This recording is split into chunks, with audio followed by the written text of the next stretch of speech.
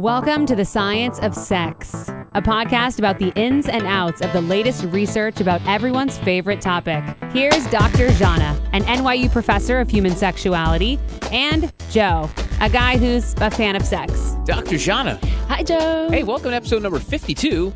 Good to be here. Is it good to be here? Yeah, it is. Good, I'm glad.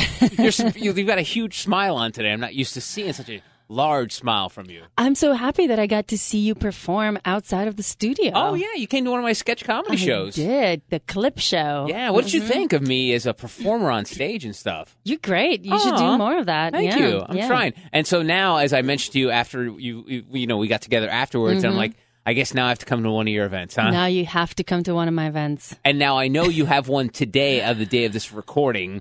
Yes. So I will RSVP that I will not make it. Is that working? No, you can't do that. You can't do that. Come to an event. All right, well, sell me on this event. What's the one going on today? This one is about gender differences, whether men and women are really that different when it comes to sexuality. And we've talked about that on the podcast here and there, but now we're doing an entire hour and a half or 2 hours of workshop together with Justin Lehmiller, one of our favorite guests here on the podcast.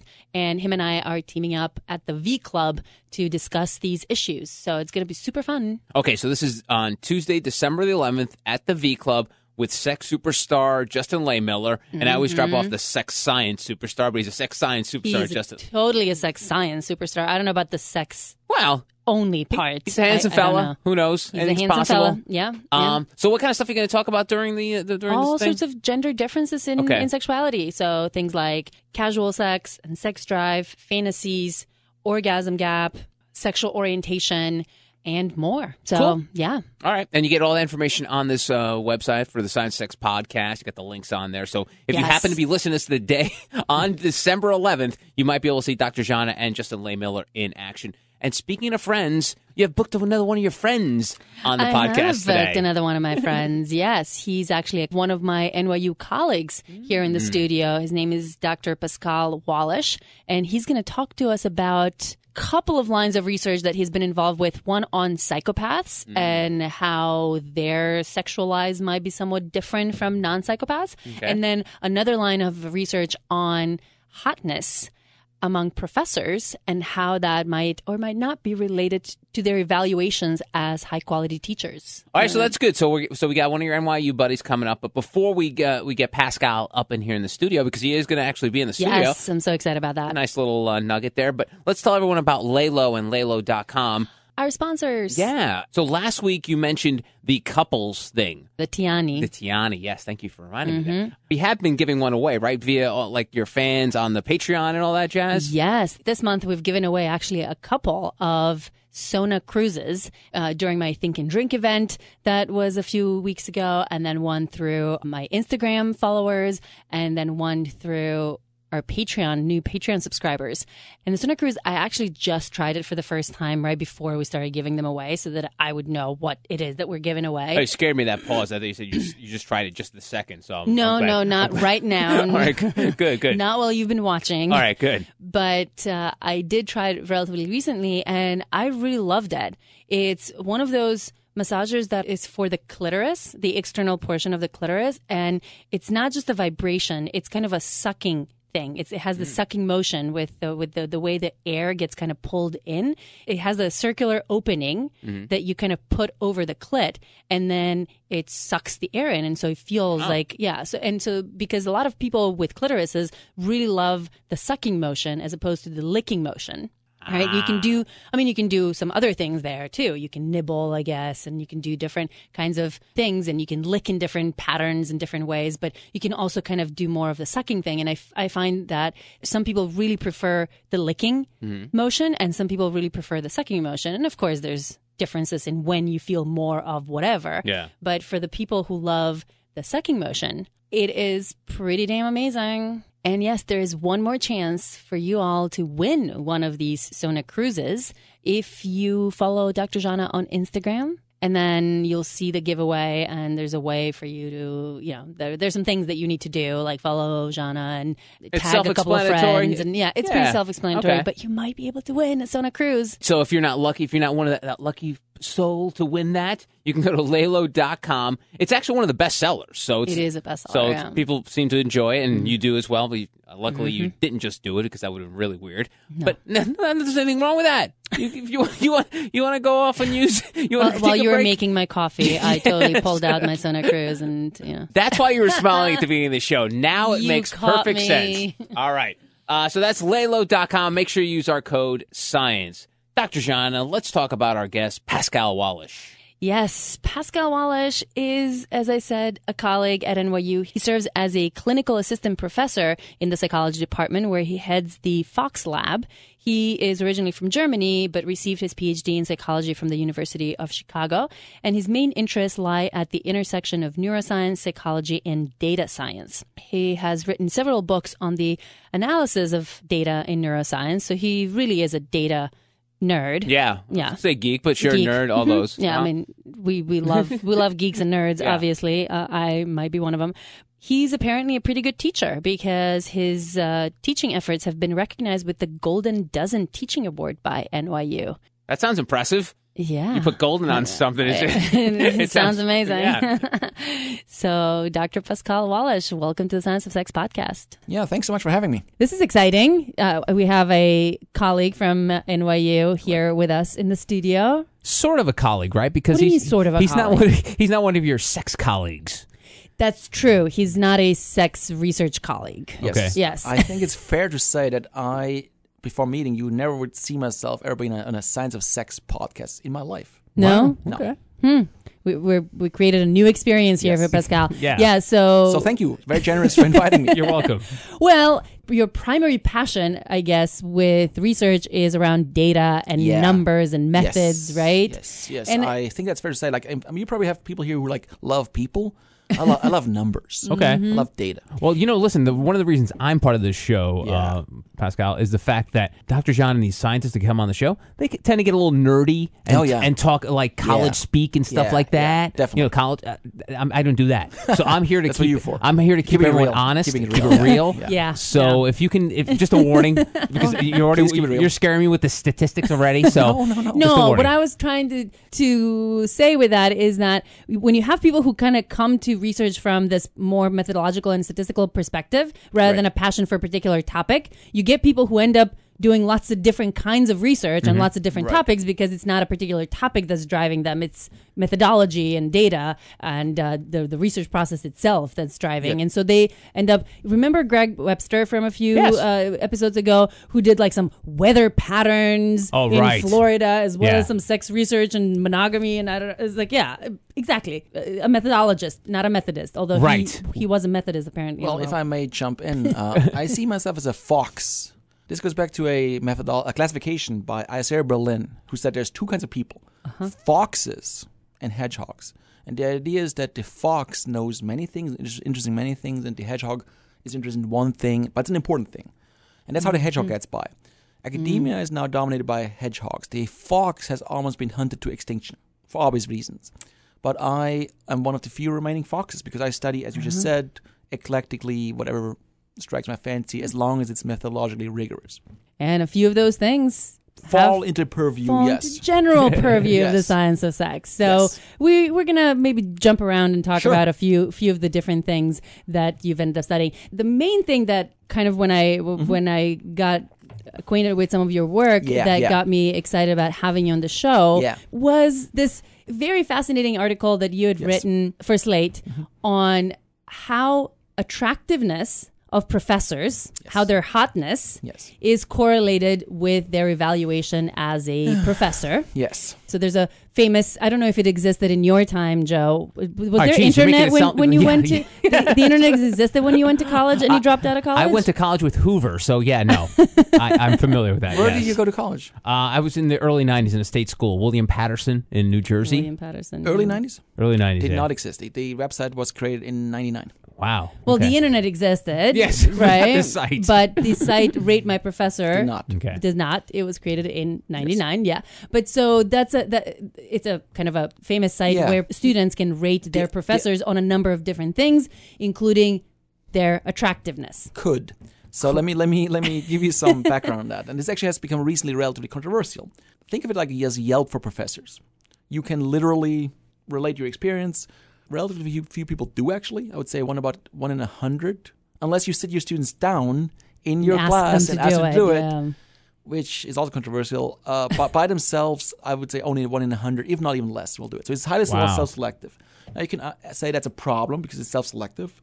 Other people say that's a feature because, if you ask students to give some opinion on something that they have no opinion on, they might give you some random opinion, right? So by having relatively high thresholds, so to give an opinion, you have to log in and make an account and answer a CAPTCHA, and it's actually not trivial to leave a review, which might be good because only people who feel most strongly either really loved it or hated it are probably it's like the Amazon reviews. It's like people either love or hate. No one's gonna be like, I'm logging onto my Amazon account to say it's okay. Although, and I did. So the reason I wrote the piece is I did a comprehensive analysis of all 2 million profiles on there. There were 2 million profiles? Yes, I scraped the whole website. There were 2 million profiles for professors? Yes. So this is global? No, U.S. There are 2 million professors? Not anymore. So some of the profiles are defunct. I mean, the actual number of professors is more like 1 million.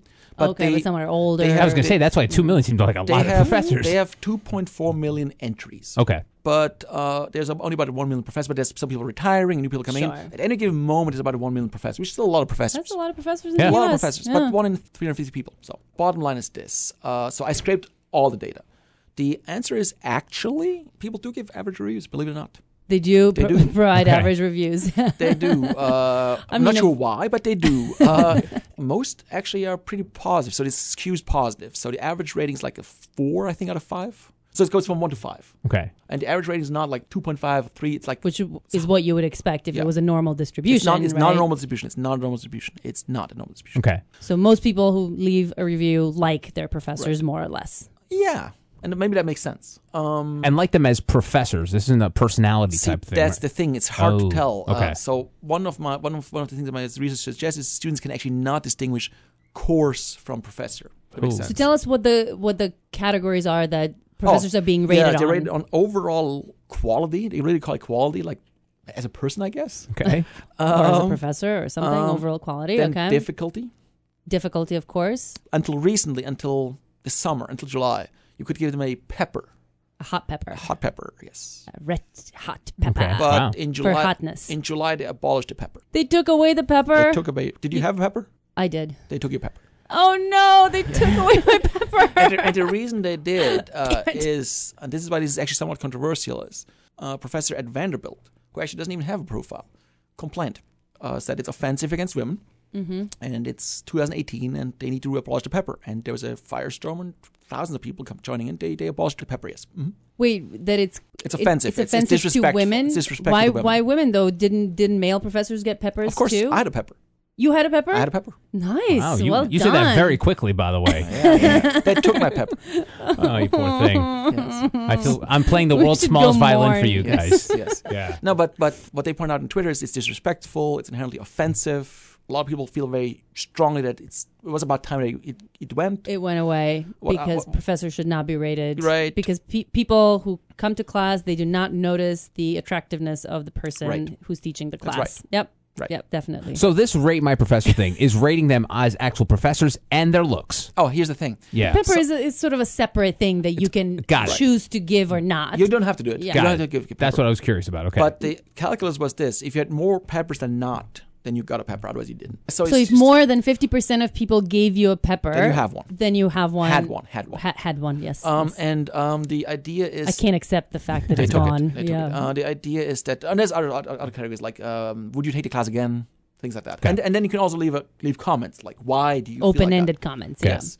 But you don't have to do that either. But anyway, my point was that according to our research, there's no evidence that students can distinguish class from professors. So harder classes got lower ratings. You know what I mean? Like the students cannot tell. And how would they tell if it's a professor or the class? Unless you took the class twice, how would you know if it's a professor or the class? Right, you're only taking that class once in your life. So to you, it's the professor and the class are one. And that's actually the strongest effect we found. The strongest effect we found was that classes that are perceived as hard are really perceived as low quality. Which is so not true, right? The difficulty of the class has nothing to do with the quality of teaching or the quality of which, of the course, professor. Wonderful for me because I teach statistics, right? yes. So no, this was tough. But the thing is, that wasn't the primary sort of goal of this research. It was to kind of look at how hotness, whether the professor had a pepper or not, how that correlated with their rating as a high quality or low quality professor, and whether there was a difference for women professors and men professors, right? Actually, the impetus of the research was to look at sexism. So a previous article in Slate had alleged that there is a pervasive sexism in student relations. Basically, teaching while male, you immediately get like a big boost. And the reason they thought that was they had done a study on one female male professor was teaching an online class, and the male professor got a higher rating, so they published a paper about that this is sexism. Now, Joe, not being a scientist, I know, you guys should be in a boy band. Can you see a problem with that? Yes, because it's a study on one person makes no sense. Why? Because it's not a large enough sample. Why? Because you should have more than one person. Why? Because I don't know. It's common sense. Because there's many more differences than just gender between the two people, potentially, right? Yes. So you need more than that. Of course. So that was the impetus of my Slate article, was like, if you look at millions of profiles, what patterns emerge? And the answer is gender was only a significant predictor in. First of all, it's a very small effect compared to like difficulty. It's tiny. So the idea that we have is that is individuation. Like if you don't know the professor because it's an online class, you rely on stereotypes. But if you know the professor, you don't rely on stereotypes because you know the professor. Right. So you rate the professor. The actual professor as opposed to the stereotypes. So that actually reconciles the online findings with the real life findings. You know what I'm saying? So anyway, so sex didn't predict much, no. But what's also interesting was that, which is the only finding that I'm aware of, where females had the more variable distribution. Let me explain that. In every other domain, IQ, number of offspring, the female distribution is narrower and the male distribution is wider. You know what I mean? No. What do you mean by that? Historically... Thanks for answering for me, Dr. John. Well, there is more men in jail. There's more men in the boardroom. There's a broader variability in life outcomes in general. And that's just been attributed to risk-taking. Okay. Men are more... likely to take risks, evolutionary. Like if you gamble with men, like let's say you lose 90% of your men. Let's say your society, you lose 90% of your men in some weird gamble, like you go to war, you lose 90% of your men. Is that a problem for your society? Yeah. Why? No, it's not. The 10% of men can make all the babies. Correct. Well, if you lose 90% of your women, you're screwed, right? You're host. Got it. Yeah. You're done. Mm-hmm. Okay. Let's hope that doesn't happen. So the idea is that historically societies could gamble with their men. Okay. And did. With war. Okay. War, right. And so you have more variable outcomes. War, hunting, whatever. Yeah, whatever, right. But in this case, with these evaluations, we found that the female distribution is literally bimodal. There's like amazing professors on the one side, like Jana, who happen to be female, and then really, really awful ones. And they're both females overrepresented in the tails, which is really unusual. Hold on, let me recap this. Yes. So women professors were being rated as either really good or really bad. Right. So they were overrepresented at the tail ends of the distribution. Right. As opposed to kind of being in a bell curve. Yep. Yeah. Right. So a few women being really good, a few women being really bad, and then most of them being somewhere in between. Right. Which is what you might usually expect. And that's what the male distribution was like. And that's what the male distribution was like normally distributed. No, more normal. Normalish. More normal, yes. Okay. Definitely more normal. But the women professors were either terrible or amazing. Right. And so we actually explain that with stereotypes. The idea that we have is, we call this the DIE model, D-I-E, differential interpretation of expectations. The idea is if you have a female professor, right, because they have entered the profession relatively recently, maybe you have lower expectations, right? Right. If they beat those expectations, you think they're amazing. But if they underperform the already low expectations, you go the other way. Right?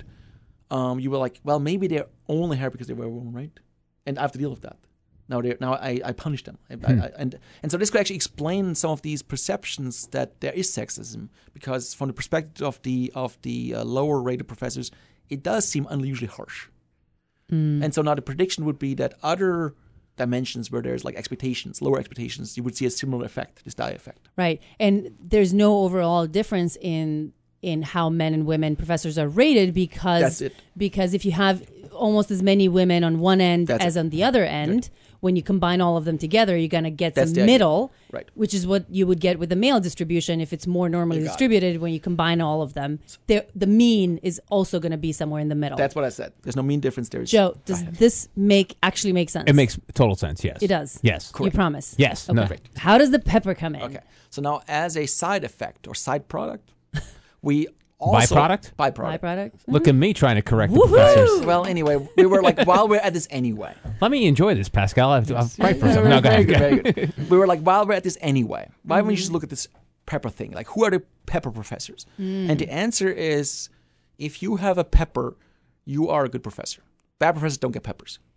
Bad professors don't get peppers. No. Really? No. That effect was even stronger than the difficulty effect. So It was stronger than the difficulty effect. yes. And this for men and women professors? So here's the thing. So the online Twitter mob, to abolish it, the underlying assumption was that this is unfair to women. But in our research, we found, I don't think this is true, actually, because two things. First of all, this was not gendered. Male professors and female professors got peppers at equal rates, and it was a function of their quality, not Their gender. their gender, if that makes Okay. sense. Yeah. And, So and- wait, so the Go ahead. same percentage of both male and female professors had a pepper? Yes. What And- was it? Do you remember? It's relatively low, actually. It was like, 1 in 5, 1 in 10.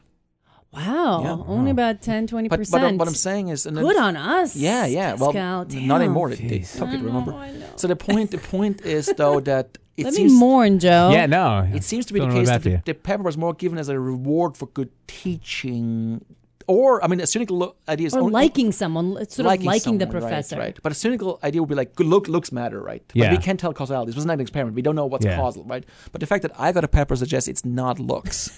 Also, Yeah. also, we, Don't be so hard on yourself. also- I'll be honest with you, Pascal was thinking that too. So Also, we could, how do I put this? Also, people gained more peppers over time as they got more experience, as Yeah. they aged. That suggests that, and people get better at teaching as they get experience. So that suggests it has to do with teaching quality, not with looks, because they fade over time. right. So what I'm saying is, I'm not sure if this Twitter mob was justified in taking the Yeah. pepper, but it's very lucrative. So the people who just took it, they just won the MIT Disobedience Award, $250,000. For taking away the pepper? Yeah. So this is a lucrative thing. See, the problem with the pepper thing, Interesting. though, is it doesn't break it down to just looks because it's also attractiveness. So there are some people who would find some person attractive over another. Right. Whereas unless Dr. John is, I mean, she's just stunning. So Yeah. obviously it's for the looks. No, but in all seriousness, I was Yeah. being glib about the MIT award. There was other things also, the Me Too movement and all that. But the Yeah. point is that the Raymond Professor instructions were actually quite vague about that. They were like spicy teaching, like Okay. edgy teaching. But So it could have meant anything Could be to anything. anyone. Could have been Yeah. anything. Of course, a lot of different things could have gone into that. Right. But yeah, it makes sense that I don't think it was just looks. I think it was like an overall, like, yeah, I like you. You know? Right. so it could have been personality and Anything. looks Could be and anything. yeah. Going back to your peppers that you guys lost. So when you're this rate your professor thing. So now it's I don't care. No one's asking about any. It's basically just now segmented things like how hard, how easy. Yeah, now it's All like the other it's just things. basics, yeah. right? everything else except for that. Yeah, Okay. no more pepper. You can rate your professor on everything else But but, not that. the pepper. Okay. Yeah. Right. But yeah, that's interesting that the pepper was even more correlated with quality than the difficulty Right. was because It's a huge effect. it's a huge effect. Huge effect. Yeah. Basically, if you're a bad professor, you did not have a pepper. No, and think about it. No matter how hot you were, right? Correct. It could have been Yeah, Brad some of Pitt those people teaching in must class. have been hot, Right. Yes. right? Physically, like looks Yeah. wise, they must have That's what been I'm saying. attractive, but they didn't That's get what I'm the saying. pepper. I don't think it's each other. I think it's just looks. Yeah. Yeah. Well, that's a very sad story about the pepper. Well, no. Look, like I said, like if you do think that this objectified the professor, then yeah, good riddance, I guess. Well, that's a bigger, Yeah. that's a bigger conversation around. But- Is that problematic to rate people on attractiveness? And we can certainly argue about that. I personally don't think that's. Well, you probably also would argue from a realistic perspective, just because you took the pepper away on a rate my professor side doesn't mean the students will stop doing that. Right. If they did that before, Right. that will not stop them from doing that, I guess. Well, it certainly won't stop them from doing it in their heads. Right, yeah. Right. Making the decision whether they find a professor hot. Right. Because you cannot not see What you see. what you see Right. and that Yes, have yes. the effect on you that it does. And one of the things that we all have to encounter in our everyday lives is other people that we interact with, and we make these judgments about whether we find them physically attractive or not. Now, whether we're going to do something about that, whether we're going to express our interest or not, that's a whole other question. Right. But we cannot not make those kinds of judgments. Right, but this is inherently offensive, objectionable, unprofessional, should be gone, right? Yeah. Other people say, what's the harm, right? I mean, people will do this anyway. Yeah. It's it's playful, whatever. And we need to find a way as a society to negotiate that, I guess. Right now...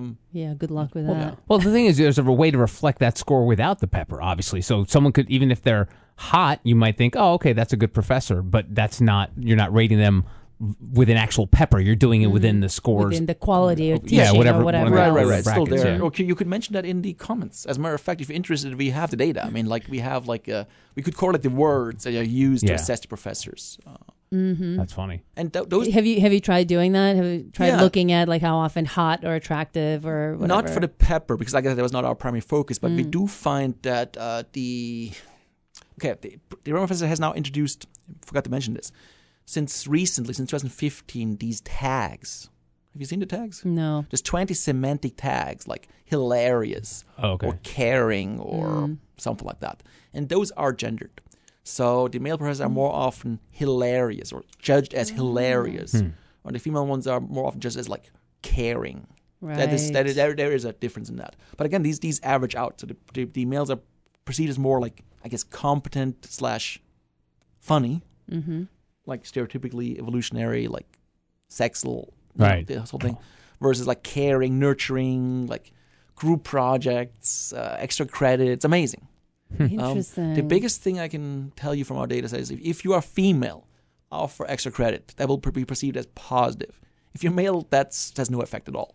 As a matter of fact, I should stop doing that. Stop offering extra credit. Yeah, you should apply your findings to your own life to make your life easier. What you preach? Yeah. Well, it's a small effect. Okay. But that was a gendered effect. Extra credit was really? was I only... should give students extra credit if I want better ratings. That was the most gendered thing. If you're female, you basically expected to give extra credit. Then that will be so seen as positive. It's basically punishment if you're not giving it. Right. Whereas if I do it, I guess no one cares. Can we go back to the beginning on this with the rating professors? What are these scores used for? Do you say keep your job from getting good? No. Just out of curiosity, what does that mean? So the reality is, I think there's no impact professionally. Okay. But my students use this. Students use it to make a decision whether they want to take a class or not. Got it. Whether, what kinds of expectations to form about what this class is going to be like. Is it going to be a hard one? Is it going to be an easy one? It sets the expectations, yes. Got it. So it doesn't affect professors. No, professionally does not. No. So. However, if I Google Jana, I bet you right now it's on the first page of the results. Isn't it? What is? You rate my professor score. Google it. Okay, right let's check. My Twitter. Okay. Forbes. Forbes. LinkedIn. Oh, Rate My Professor. It is on the first one. So because the page is so highly trafficked, it's probably on every professor's first site. Yeah. So if that's low, I mean you don't want it to be the first thing people see. Oh wow, let's get into this. Overall quality 3.5. That's out of 5, right? So that's average? Out of 5. Really? Yeah, but so that's this is average? a mix. It's a mix of developmental psych and my sexuality classes, and the developmental psych class is so much bigger, so many more, and it's much more difficult. I'm sorry class. for your loss. I know. So can we talk about some of these Jana tags? Tough grader. Oh wow. That's for developmental psych. Inspirational. That's good. Respected. That's good. Okay. Hilarious. I am hilarious? Wow, you got some of that. Right. I'm a guy. You're a guy. But the highest is get ready to read. A lot of ratings. Those are not good, by the way. Get ready to read, we found lowers your average score. So that's why the score is not 5. Yeah, Dr. Jana, don't read any of these reviews. No, I know what happens with the developmental psych class. I get much worse reviews, and then the sexuality classes I get great reviews. There's also a big difference between a mandatory class like developmental psychology that students have to take, and a self-selected class that the students are into. You know what I mean? Like the human sexuality class. Yeah, all of that course. Stuff. Okay, right. Jana, stop reading. Jana. Yeah, don't read. Don't read that. I caught one, and I'm like, oh, Jana doesn't scroll down. Joe, this does upset some professors to the degree that they delete their profile or force the website to delete it. So, for instance, that professor that wrote the that article about the gender discrimination, she had a 1.0, okay, and she after that forced the website to delete the profile. Wow. Okay. It's no longer there. So it's just the first two that are bad. Just read after that. You have awesome. Hit the X on the top of the browser. John. Yeah, don't read these things. Don't read that. Okay. Moving on. Okay, cool. Yeah, and anyway, so what else? I mean, like I said, I'm into like You're into psychopaths. Human diversity in general, and one end of that is psychopathy. Yes. So I keep hearing students raving about your class on psychopaths. Yes. And I don't want to get too deep into psychopathy. Oh, well, you know what's a good question for a lot of people throw around the word, you're a psycho. You're a psychopath. Yeah. Mm-hmm. What is a psychopath? Okay, so define psychopath and how it might differ from a sociopath. Oh, yeah, sure. And then let's, instead of going deep into everything about psychopaths, let's talk about how sex it might have a relevance to sex. All right, so briefly, a psychopath, psychopathy affects about 1% of the population. It is not a psycho as in psychosis. They're usually very in touch with reality. They don't have delusions. They don't have schizophrenia usually.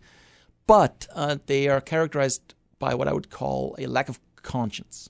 Okay. They have no conscience. No empathy, no conscience. Correct. And there's 3 dimensions of this. One is callousness, like John just said, like they might hurt you, but other people might hurt you, but they will feel bad about it. They don't care, right? They just don't care. The second thing is, yes, they will hurt you. That's the behavioral dimension. And the third one is they are like very impulsive. They're like, hey, Joe, let's go to Paris tonight. And Joe was like, yeah, let's do that. You know? Yeah, no, I don't I'd say think no to Joe that. would say yes to that. No, but a lot of that falls into the sociopath, right? No. So what a sociopath is so psychopathy idea is that's biological. You are like born that way. Speaking of like sexual things, as psychopaths are born that way. Okay, come out of the box like that. Sociopaths are made by society, environment, usually a traumatic environment, which is also hope, by the way, because I was just talking with John in the elevator. Like, if you're an actual sociopath and you're just a callous individual because you had a traumatic childhood, usually, there's hope for you. Love can cure that. If you're a psychopath, it's like I should make a Hallmark movie. Yeah. If you're a this would be the worst Hallmark movie. If you're a psychopath, that will not help you. So the traits are the same. It's just how you got to that point. Correct. And the treatment, like if you're a psychopath, we tried acid, we tried ECT, we tried lobotomies. What's ECT? Oh, ECT is electric shock therapy, like One Flew Over the Cuckoo's Nest. Ooh, okay. The idea is for like depression, it's very effective, but it takes your memory sometimes. We tried lobotomies, disconnect the frontal lobe from the rest of the brain. We tried drafting them into the military. Drafting them into the military? Yes, in Vietnam. Yeah. Jeez. But nothing worked. If you're a psychopath, there's yet a... Nothing. Well, it's probably...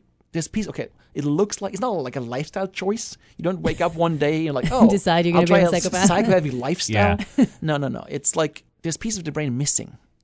Okay? In the Paralympic system. You don't have them.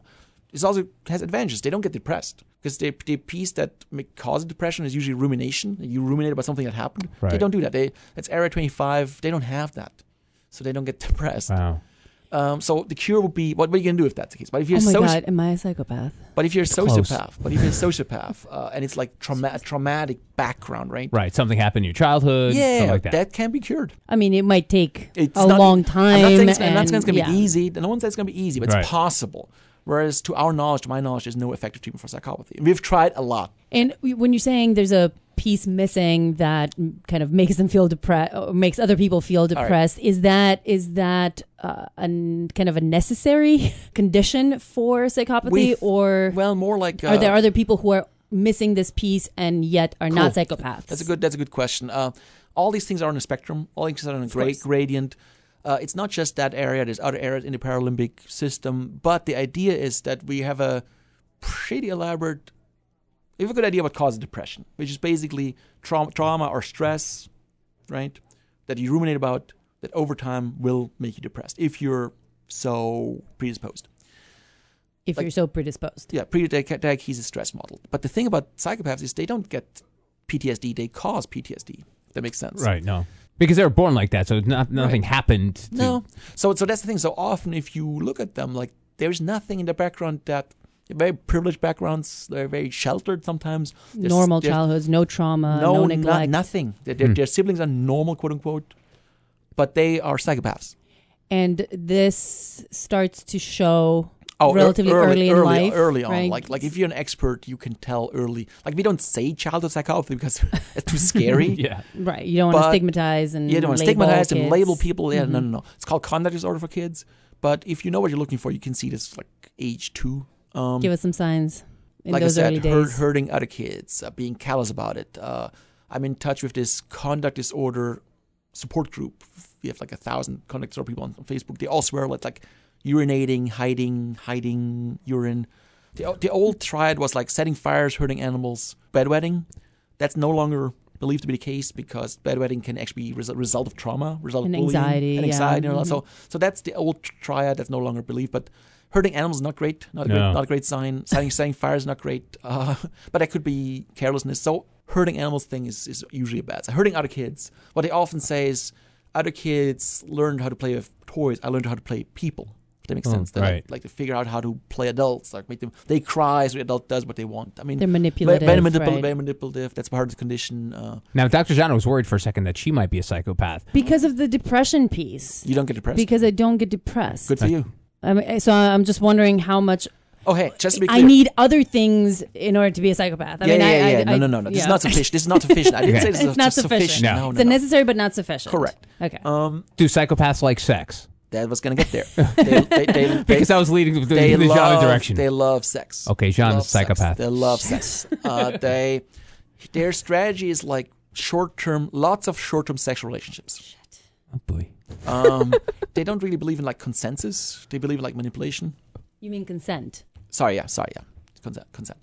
They believe in like manipulating people.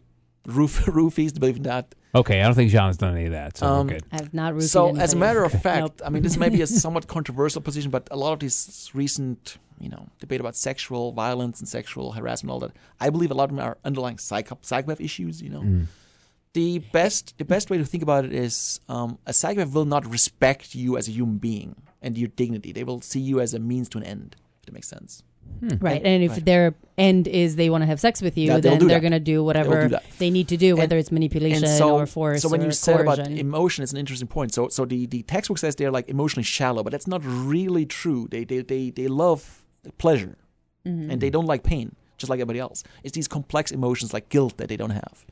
Right. Pleasure, yes. And so, I mean, they're really cruel. I mean, so this one psychopath I'm in touch with, female psychopath actually, she plays games with her boyfriend, like she disappears on Valentine's Day, and he cries, and she thinks that's hilarious. And like, oh, jeez. Yeah, so I think Jana did that to her boyfriend last year. I did not do that. So they don't actually understand, like, the idea is like a normal person, what love is like an attachment to a person. Right. But they don't understand what that is. They're like, I love you or I love something means I have a good time. There's no attachment. Mm-hmm. Yeah. Is there a like a reference point for like in history, like, or do we know in the history of man, like who was a psychopath? Like, give me a couple of psychopaths. Hitler, Stalin. Okay. So like those dictator types were pretty much dictators, big. Okay. But also, I mean, this is all very controversial. But yeah, of course. But simply like Christopher Columbus is a psychopath. Who? Christopher Columbus. Columbus. Yeah. And I'm not sure if he's a psychopath, but he was quite ballsy. I mean, imagine this: someone tells you, "Hey, Jana," everyone's like, "No, we know the world is not as big as you think it is," and you're like, "No, I know it's fine. I'll just side out, and if I die, we all die. If I'm wrong, we all die." You have to be ballsy. And he manipulated his crew. He kept like 2 logbooks, one for him, one for his crew and stuff. Lots of conquistadors, slaveholders, lots of psychopaths in history. I want to go back a little bit to the sex stuff and talk about some of those links. There is a lot of as you said, this all exists in a continuum. Oh, it's a spectrum, right? It's a spectrum of how much empathy or how little empathy do you have? How callous are you? How willing are you to hurt people and so on?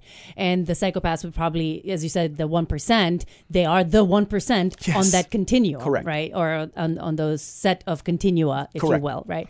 But when you take the whole spectrum into consideration and then you try to correlate with things like interesting casual sex or a number of partners, we definitely find correlations between things like low empathy, the dark triad traits, which are Machiavellianism, right? Taking means to an end, narcissism and psychopathy. Exactly. When you're taking psychopathy as this spectrum as opposed to the 1%. And you can argue that was useful, that the reason that clusters in with the interesting casual sex, because it was useful. If your interest was to make lots of babies, it would help to not care if the people that you're trying to have babies with want to give you access to their bodies or not. Especially among men, we're finding that interesting casual sex correlates with these kind of callous psychopathy type traits, less so for women. Yes, I want to actually talk to us about that. Add two things about that. One is, as you know, research has shown that the psychopaths are particularly effective in mate poaching, stealing someone else's mate. Right. And of course, that's what you would predict, right? I mean, if I don't respect, that it's your girlfriend, but I want it, her, I guess. Yeah. Want her. Yeah. Usually girlfriends are I'm from Germany. I'm from Germany. It's like it's all good. It's it. But anyway. It's not. I'm joking. But my point is that you see it as an object, exactly. You have like a trophy idea, like this is you have it, but I want it. I will not respect your domain. Right. Poached a girlfriend. Sure. The second You're a conquistador. Yeah. Exactly. The second thing is about the females. So the interesting thing is, there is in the literature the idea is that there's a gender difference in psychopathy, in the prevalence, that the male psychopath is much more common. But that's because they look at in prisons. We look at the general population, we don't find that gender difference. You don't find a gender difference in the general population? What we find is a difference how it manifests. Okay. And the way it manifests is male psychopathy has been criminalized. Male psychopathy often manifests as violence. And there's people's job, if you do that, to arrest you and put you in prison. Right. Female psychopathy manifests often in sexual manipulation. But the idea is you basically want to, the way we think about it is like, it's like basically you use what you have. Like there's like certain stereotypes in the society, and you use them to your advantage, if that makes sense. Okay, give us examples. You're not expected to be like violent, but you're expected to be like, pleasant and nice, and then you play with that, So you get what you want by providing sex, but you use sex as a means to whatever you want, like professional advancement, money, you name it. But you don't respect it. You don't form an attachment to the person. You use them and dispose of them later. So that's the idea. Like you do not respect the other person as an individual with feelings, and the reason they don't is because they don't have those feelings. I literally they don't understand wordplay. They don't understand love. They don't understand love. Love. If you press a psychopath what love is, they will say it's sex or having a good time. I love my iPhone. No, that's what they say. That's crazy. I don't want people to walk away from this thinking the only people who want casual sex are psychopaths or are relatively high on. Sorry. That are relatively high on all of these dark traits. Actually, some research, and I want to see more research doing this, but there were a couple of studies who looked at interpersonal warmth. Yes. And interest in casual sex. And they found that people who were on either the high end or the low end of interpersonal warmth had higher interest in casual sex. So either the people who were very cold, which would be consistent with the psychopath type personality, or the people who are very warm, like they were really into people. And so there's a very good possibility, I think, based on some of these data, that the people who are into lots of casual sex or into just lots of partners, they're either doing it in this very cold, manipulative, whatever, uncaring way, or they're doing it because they have high sex drives and they really like people and love people, and they want to do it in a way that is consensual and pleasurable for everyone involved. Yeah, thank you so much for bringing it up. That didn't even occur to me that could be confusing, but now that you mention it, the media loves to confuse people with the following inequality. There's inequality in condition probabilities. For instance, psychopaths, if you're a psychopath, you prefer your coffee black. That is true. And the reason for that is because you have less. Oh my God! You have the case is building against me. On. So you have less bitter receptors in your less. Your taste is different. Okay. There are less bitter receptors. Yes. Among psychopaths. Mm-hmm. Now hear me out. Okay. But what the media, that is true. What the media made out of that, the headline they ran is, is not if you're a psychopath, you like your coffee black. What they ran with is if you like your coffee black, you're a psychopath. Right. And that is not the same. That probability is not the same. Right. Because psychopaths is very rare. People who like the coffee black is very common. Right. So you cannot interchange them. I suspect something like that is true here too. Just because you like casual sex does not mean you're a psychopath. Mm-hmm. But if you're a psychopath, you're probably... Chances are you like casual sex. Or like instrumental sex. Right. Like I'm not even sure it's casual. It's more like instrumental. Like it doesn't mean anything to you. You're using it as almost like a weapon. To get as something a means to end. Right. That's actually a way to think about psychopaths in general. They use everything as a means to end. They have no respect. They don't respect like I said, what a relationship means to somebody who feels very strongly about a relationship. They can't quite understand someone else would just use that as a means to an end. So that's kind of the fundamental confusion, that there's this like lack of this false consensus effect again. If you are a nice person and you feel like you respect other people, you think other people do too, but that's not necessarily the case. Right. Are psychopaths good at sex? Do we know that? Because this could actually reflect on Jana. So do we know that? Do they know if are their lovers or partners enjoying that sex? Interesting question. No one has really looked at that, but my guess would be no, and I'll tell you why. Because they don't care about your... They would be selfish, right? They're selfish, right? They're more like takers than givers, so they don't really care like how you feel about it. Okay, and they might literally roofie your drink. I mean, I've personally seen cases where the psychopath would do that. So they don't really respect you. You know, they like use you as a means to gratify their own. Right. And as John said, it's actually historically, a sexual strategy that works. Like lots of short-term sexual relationships. Let me ask you this, Jana: why do women like psychopaths? Why do women like psychopaths? Yes, because you could end this in one generation. The bad boys. Yeah, the bad boys. You could end this in one generation if you were more like discerning as a gender. They have more babies. So it's a reproductive thing. It's like a evolution type thing? Yeah, it's evolution kind of thing, I guess. So. Well, I mean, the whole bad boy stereotype. There's the tender defender. Tender defender. Mm-hmm. Have you heard of that? No, who's the tender defender? The tender defender. There's this notion that if you have someone who's strong and confident and assertive and dominant, that is attractive because that is going to be successful. Oh, yeah. That person is going to be successful in many ways. Yes. Now, you can never be sure whether that kind of ability to defend and protect you, whether it's going to be directed to you. Yeah. But if you can, then you win. Then you win, right? So point. It fits you. It's reproductively beneficial to be attracted to someone who is dominant and assertive and strong and powerful, but who also shows traits of caring about you. So that's you want someone who's a tender defender, who's both going to tend to you and be able to defend you. And I think a lot of the bad boy kind of personality, and attraction to that may come from that. That would go with some of our research suggests, which is the following, that psychopathy is kind of like an evolutionary appendix. The idea would be that if we all live in civilization and society, and there's laws and there's rules and all that, right? But what if there wasn't? Mm-hmm. Who's more successful? Right. Who would survive and make more babies? Who would survive? The psychos would survive. Psychopath would survive because they would do whatever it takes to survive. So there's something to that. The question is, how do you put a lid on that? Because we're not living in the state of nature. We're not living in total chaos. And they're really thriving in chaos. Some of them... They thrive in chaos? Oh, yeah. Some of them literally bring about chaos because they will do better under chaotic conditions. Like if there's a war breaking out, the psychopaths will do the best. All right, so can we... It's a great note to end the podcast on. Well, I think we should end on this. Dr. Jana is not a psychopath. Oh, right? No. Okay, no. Good. I think we want to end on a high note. So. Okay, I'm not a psychopath. Why did you think she was a psychopath? Well, there were a lot of hints you were like... I like my coffee black. Yeah? I don't get depressed. No. I love casual sex. That's all great. And but those are all the inverse probability. Okay, if you're a psychopath, you like all these things. Yes, of course. But if you like all these things, you don't... Yes.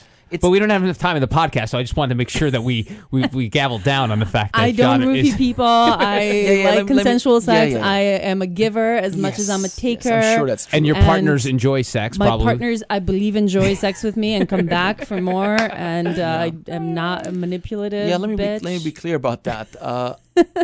Be very careful, diagnosing people. To diagnose someone with psychopathy is a very serious process that takes a lot of training, a lot of time. Document review. I caution people doing that, willy-nilly, based on whether coffee or... We had a study out that psychopaths have different musical preferences. Mm-hmm. What the media ran with was that people who listen to Justin Bieber are psychopaths. Because more psychopaths like Justin Bieber? Yeah, that's not, it's like more like a pattern. Okay. And also it's the same thing. If you're a psychopath, you're more likely to like that, yes. But it doesn't mean if you like that, you're a psychopath. Like, so I want to say that right here. That is not true. That's just what the media made out of that. And Dr. John's not a big fan of I'm not a fan of Justin Bieber, therefore I'm not a psychopath. Yay. Yes! Thank you. Yes. No, but in all seriousness, you got to be very careful with that. It's a very serious label. There's a lot of stigma. As a matter of fact, some psychopaths have contacted me to say that they don't like the label. They want something else. Oh, they want something else. You know what they want? What do they want? Homomaliar. You know what that means? Homomaliar? Yes, you know what that means? No.